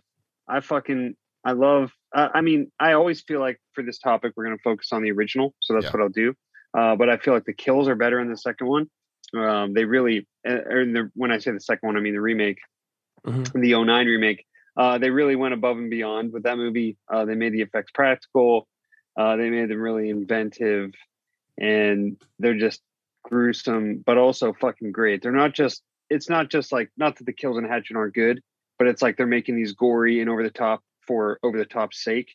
And I don't feel like they're doing that in this movie. They make them where they're doable and they're fucking realistic. And there might be a stretch in some of the way they're executed, but they're all fucking so well done. And the set pieces in that movie are great. But for the first one, so they discover Harry Warden. He's a miner in West Virginia. The movie takes place, it's filmed in Canada, but he's down there with 5 other miners. I believe it's 5. They get caved in / buried alive The methane gas got too high. The methane levels got too high, caused an explosion, buried them. The people that were supposed to be monitoring the methane levels were at the Valentine's Day dance in Valentine's Bluffs, and they were having too much fun, weren't monitoring the methane levels. Explosion happened, cave-in happened. Harry Warden survives by eating the bodies of the other miners that passed away. And when they finally dig Harry out, he's currently eating the other members. So they sent him to a mental asylum, which he escapes from and starts killing everybody to make sure that there is no Valentine's Day dance from that point on. This movie came out in 1981. It's one of my just favorite movies. I love this movie to death. And Harry Warden is a big reason. He's so scary. That fucking miner mask is just hearing the breath go. It's just so scary. And the mines, it's a setting that is just built for fucking fear and horror. It's really scary. Yeah. Like that mask that he wears. I'm glad you brought that up, because like those gas masks, even like the gas masks from like World War II or whatever, like the one where those are fucking so scary to me. And that's a very similar mask. So that's, I totally agree. There are also some great set pieces in that movie too. Dude, so good. And the first one, I think mainly the pickaxe is used, but the second one, they pretty much use everything except a pickaxe. I know the pickaxe is used a couple times, but they really go out of their way to make sure that they incorporate other items as well. But man, both movies are so good. This is a hard one for me because typically it's easy for me to say like I love the original more, but I really love that remake. I know it's kind of cheesy, but I think if you're a fan of the first one, it's hard not to love that second one. Dude, I agree. And I love the environment, the friend group in this one. I know we're here to talk about like the slasher, the villain. That fucking bar with the Moosehead Lager. It all plays into it, man. Like it all is part of the experience as like a viewer. And I feel like the friend group is as important as the person causing problems. And friend group's awesome in this film. And I'm all about this movie. Same. Jamie, I believe it was on my back when I first started this podcast. We did the top 10 of our favorite horror movies from each decade, and I think this was in my top 10 of the 80s. It's so good. Yeah. Early on too. Good choice. 81, right, Jamie? 81, yes, sir. Well, I'm actually gonna go to a similar selection from the same year. So cool. I'm going with the Joseph Zito classic of another masked problem child from not from a mine but from a war. So we've got a veteran who's pretty pissed in the film The Prowler. 1945, the night of the graduation dance. The war overseas had just ended. The terror at home, Roy, was about to begin. Roy?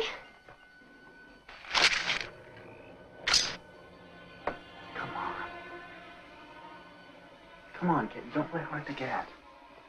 What about New Year's Eve? Well, that was different. I couldn't help myself.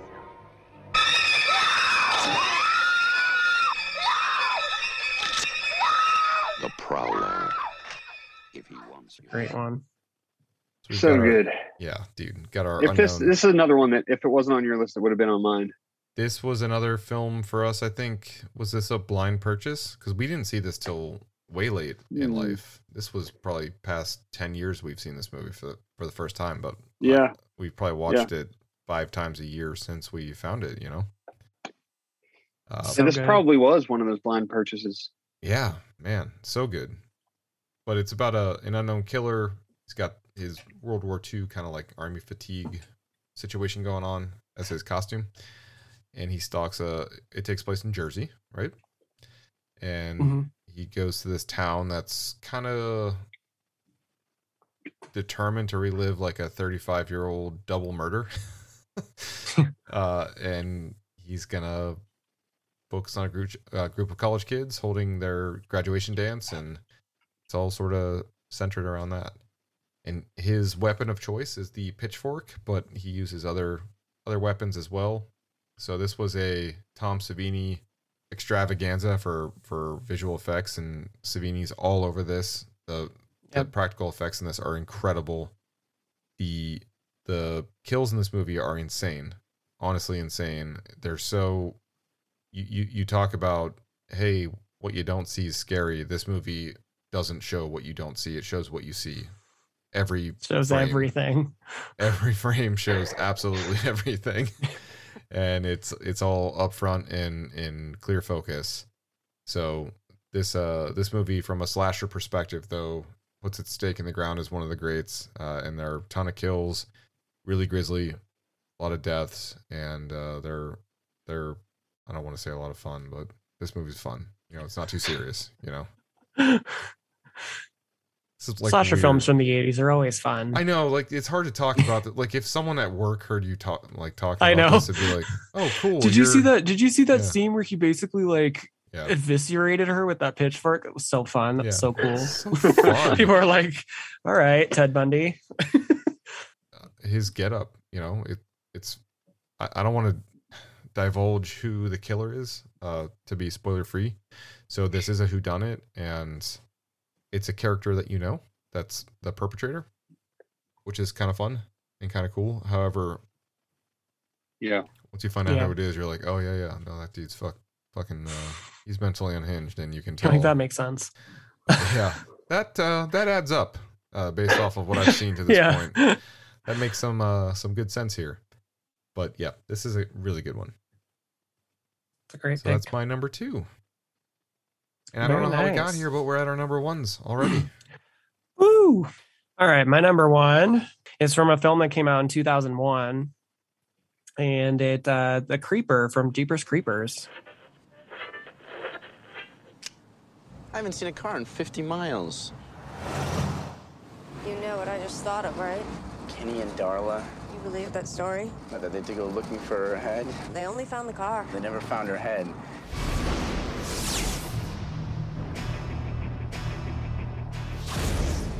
What's he doing?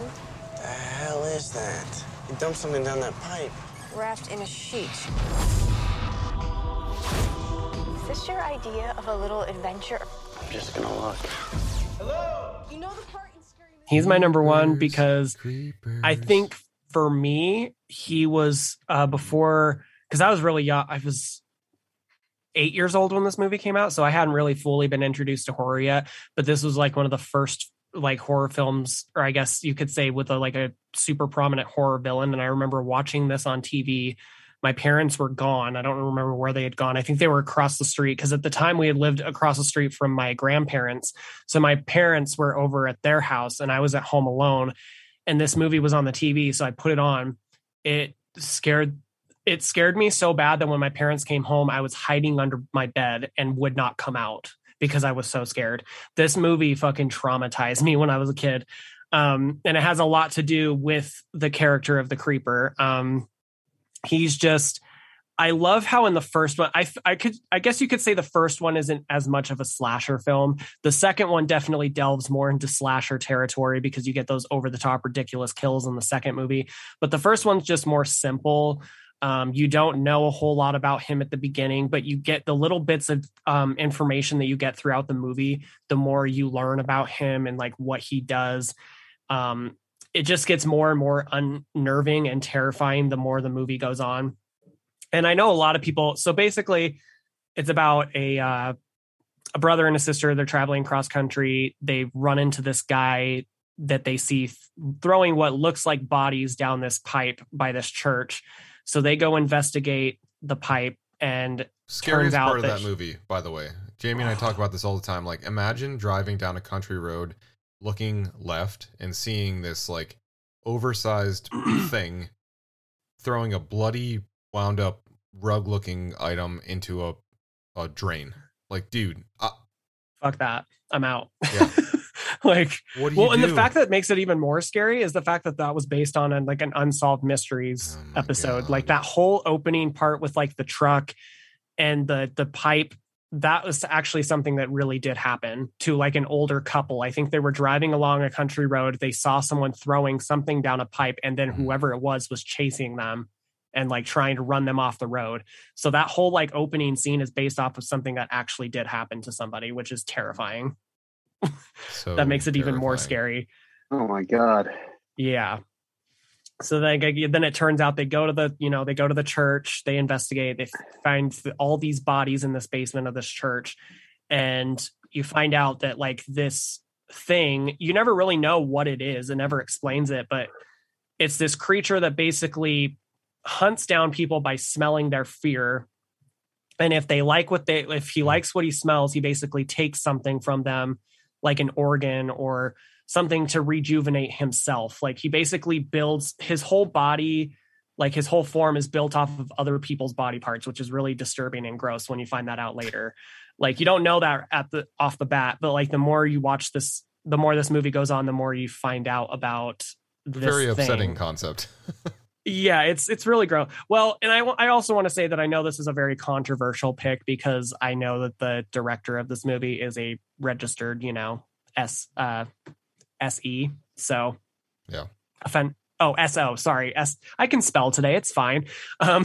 He's a registered SO, and I think people know what that means. I won't say it on the podcast, but he's gross. He's disgusting. But I try to put aside, because I feel like other people made efforts on this film. Other people worked hard on this film. So I don't want to disregard other people because of him.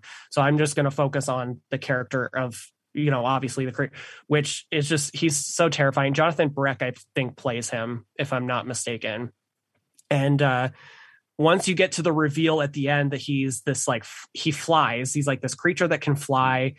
There's like this terrifying scene where there's like this holdup at the police station where he, has Justin Long, and his whole fucking face just opens up, and like the look of him is terrifying. The practical effects in this movie for the most part are really good, specifically for the creeper.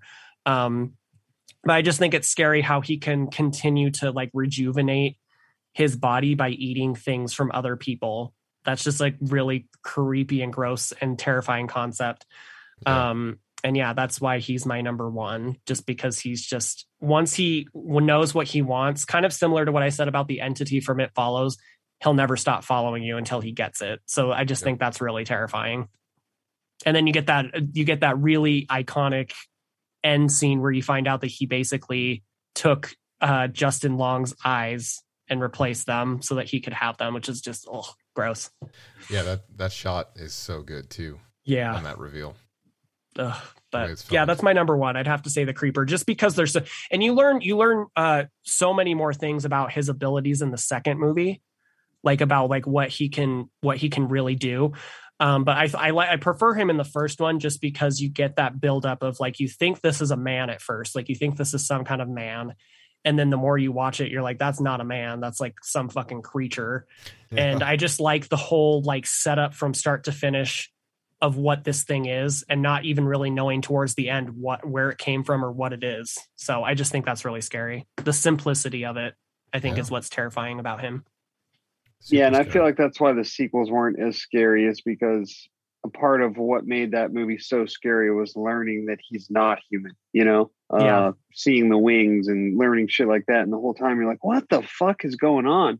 So yeah, the second one jumps right in. Those sequels weren't very good to me at all. The third one is just god awful in my opinion.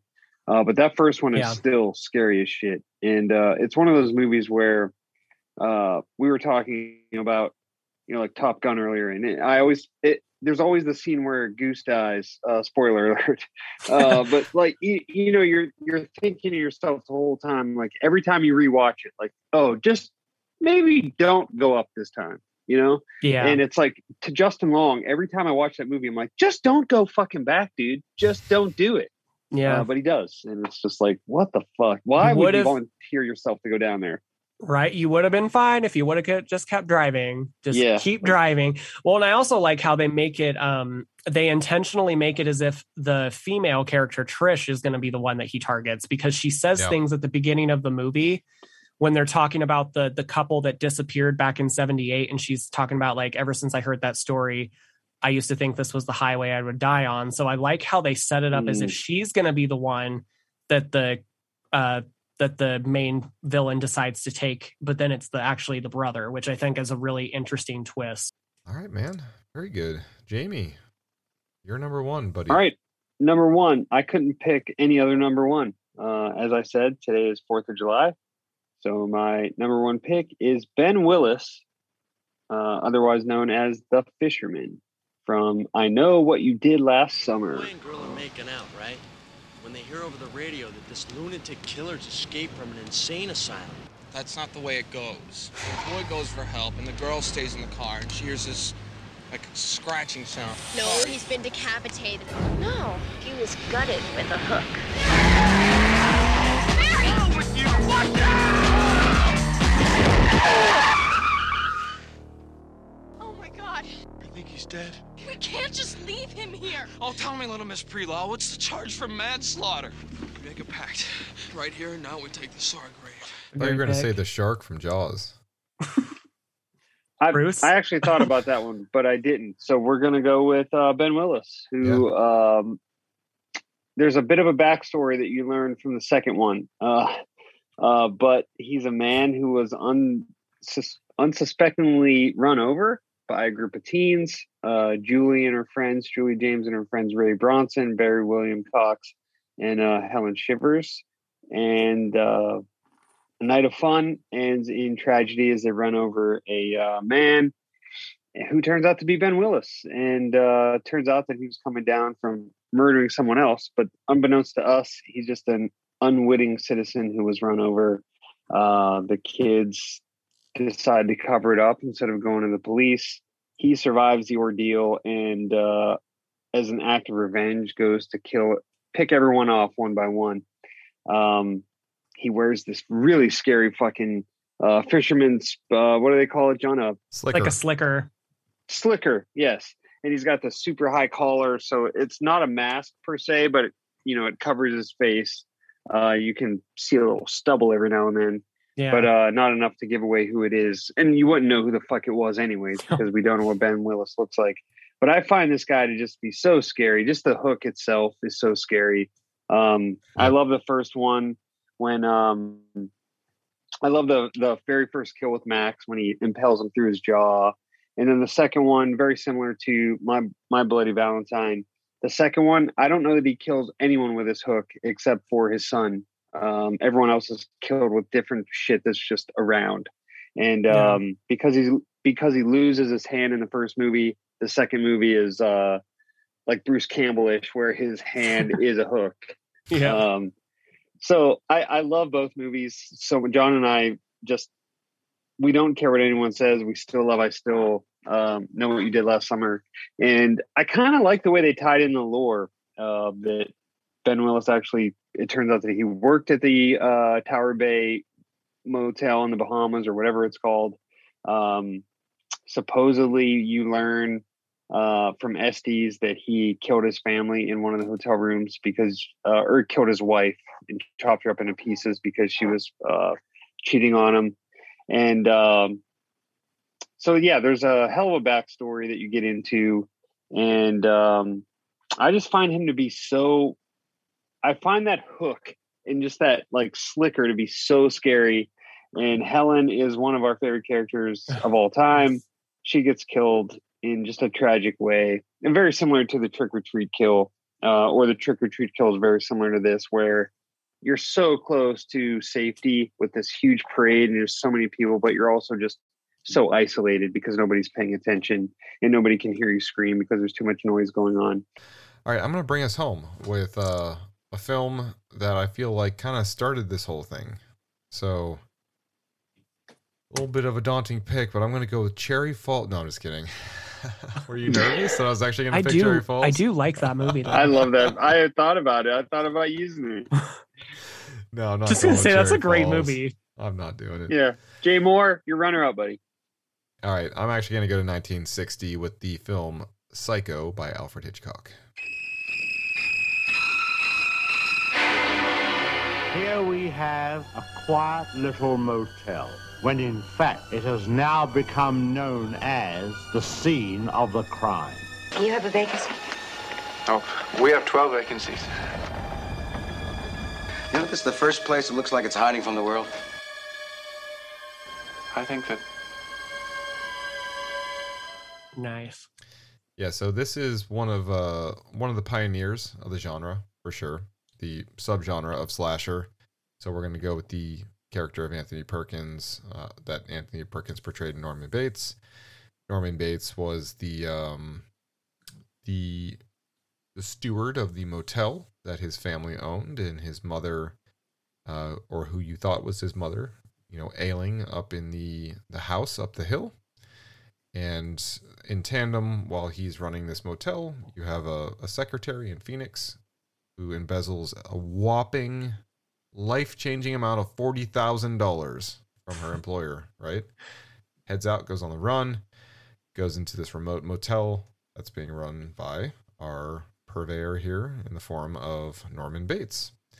So what I thought was interesting about this pick is the traditional picks are going to have the whodunit piece of someone wearing a mask, someone who's stalking, someone who's using a variety of different instruments to wreak havoc, and you got to figure out who's causing problems, right?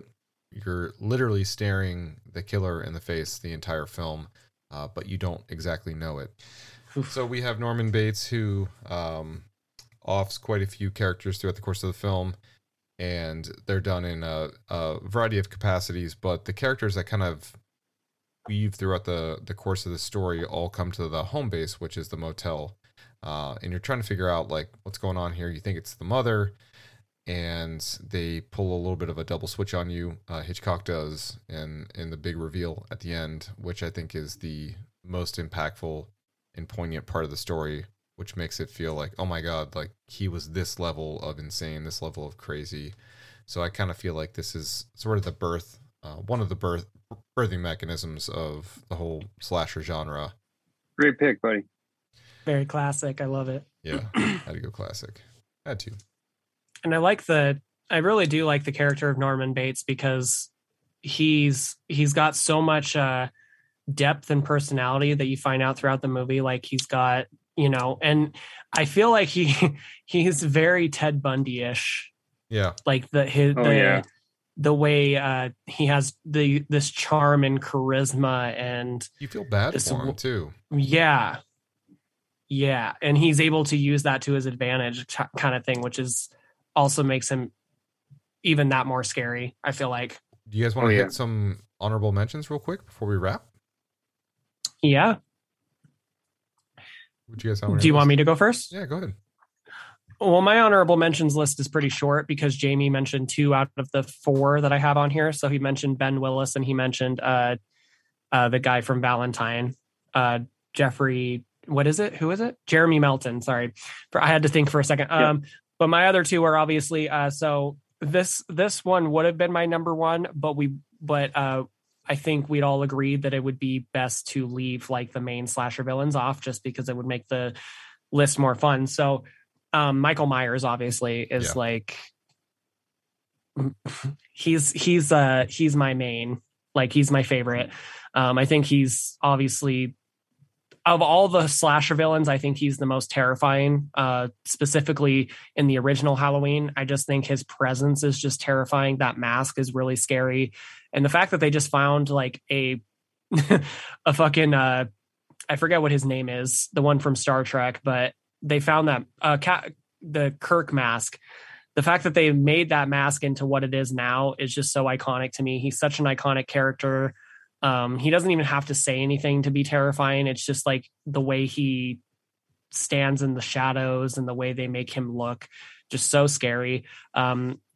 His motive is really scary. The fact that he doesn't really even have one. He just kills because he's pure evil incarnated. I think that's really scary. And then I do have Ghostface on here, but I'm going to go with my favorite portrayal of Ghostface, which is obviously Jill from Scream 4. So, and we talked about that in the in our Scream ranking moments episode.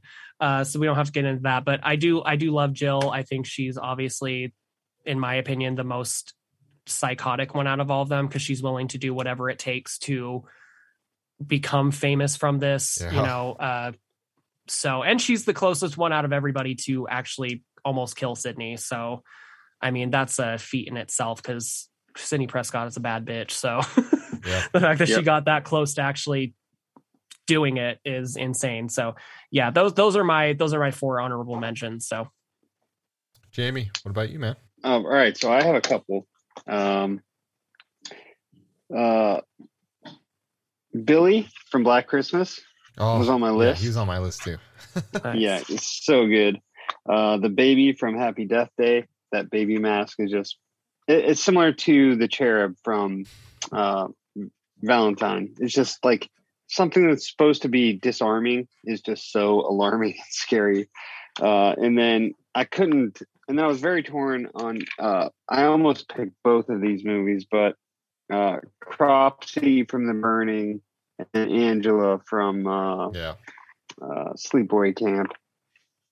Angela was originally on my list, and then I took her off. But yeah, she was up there. Yeah, I felt like there was too much subtext and stuff that I didn't feel like getting into. So yeah.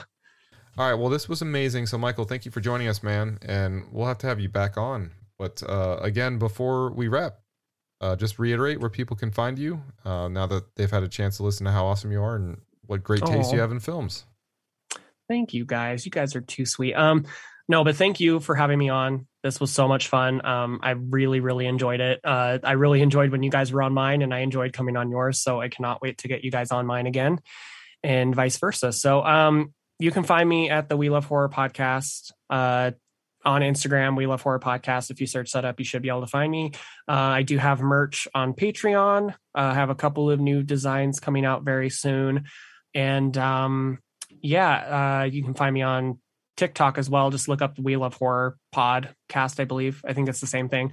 I'm on TikTok, and you can also follow me on Patreon if you would like to subscribe to extra content. So, and also feel free to leave me a 5-star rating and review on Apple Podcasts. Same to the Horror Dads, because they're fucking amazing. So, well, thank you, man.